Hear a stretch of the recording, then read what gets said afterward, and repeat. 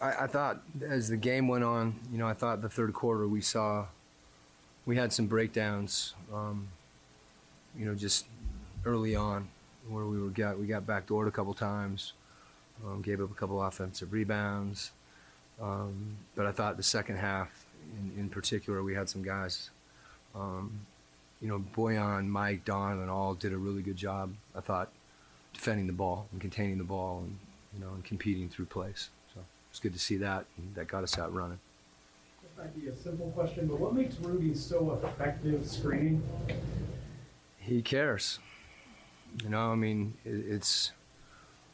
when you have, his size, but more than anything, he cares, and the way that I think manifests itself is that he's gotten really good at changing angles and changing locations of the screen. He knows when to set. He knows when to get out. It's a skill, and it's something that he's really worked on. And not a lot of guys see that as a skill. They don't see it, but it's just like rebounding. You have to have an instinct.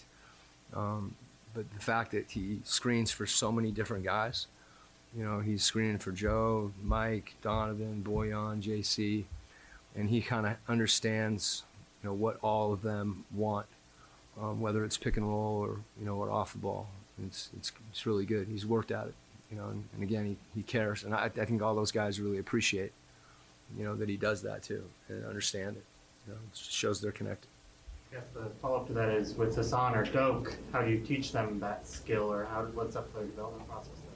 Well, it's the same process. I think for Hassan, when you're it took, with Mike and Rudy, for example, it took a little time to get that, that connection. And I thought Hassan had a couple really good ones tonight, especially when he was in. I think JC had a couple pull-ups. So it's something that he knows how to do, and I think he's the same way, like Rudy. It's something that he knows is important, and those guys are willing to give themselves up at times. And then, also the ability, we've talked to Son about getting out on his rolls and getting to the rim, and, it's been a focal point for him. And, just like you work on your shooting or your ball handling, those situations in practice require, combinations, but that's something that we work on pretty consistently and keep doing. The teams really try and attack the rim when Rudy's off the floor just because they know that's their opportunity to do it, or it's going to be their best opportunity. Does that put extra pressure on Hassan or Dope or whoever? Well, Hassan's been a really consistent, like high-level rim protector throughout his career. So, that's something just situationally, something he's done. And, I think we'll continue to do that, but to your point, Rudy's pretty unique. Hassan has that same type of length, and I think those are plays that I know we want him to make, and that he wants to make and is capable of making. With Hassan's first half also, we got kind of an extra opportunity to get a look at Eric Pascal from the 12-5 and back to the 4 spot. Obviously, that might change when Rudy Gay comes back. Right. How did you feel about those minutes tonight? I thought the best thing he did is he just let the game come to him. That he had a couple, really good reads off the ball where he made the read before, he got the catch and pulled through. I thought he competed defensively. And those are the things that we want to see, from him when he's out there, no matter what position he's at. I think his competitiveness and the game didn't speed him up. I think he played, within himself, and there were opportunities for him to make plays. And then you saw, later in the game that, the little pull-up that he had, the reason he got that is because he pulled through and he was going to drive it to the rim. And, they got back and he rose up. So, again, he just made good reads. I didn't think he forced anything.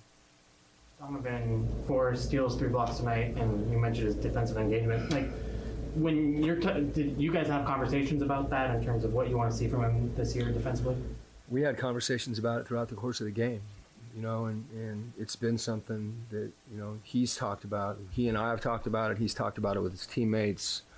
You know, it's important to him, and I think he knows that that's, you know, another way that he can really impact the game. You know, I think all our guys, you know, I think Boyan had said that, you know, a couple times. I think, you know, you watch Mike play.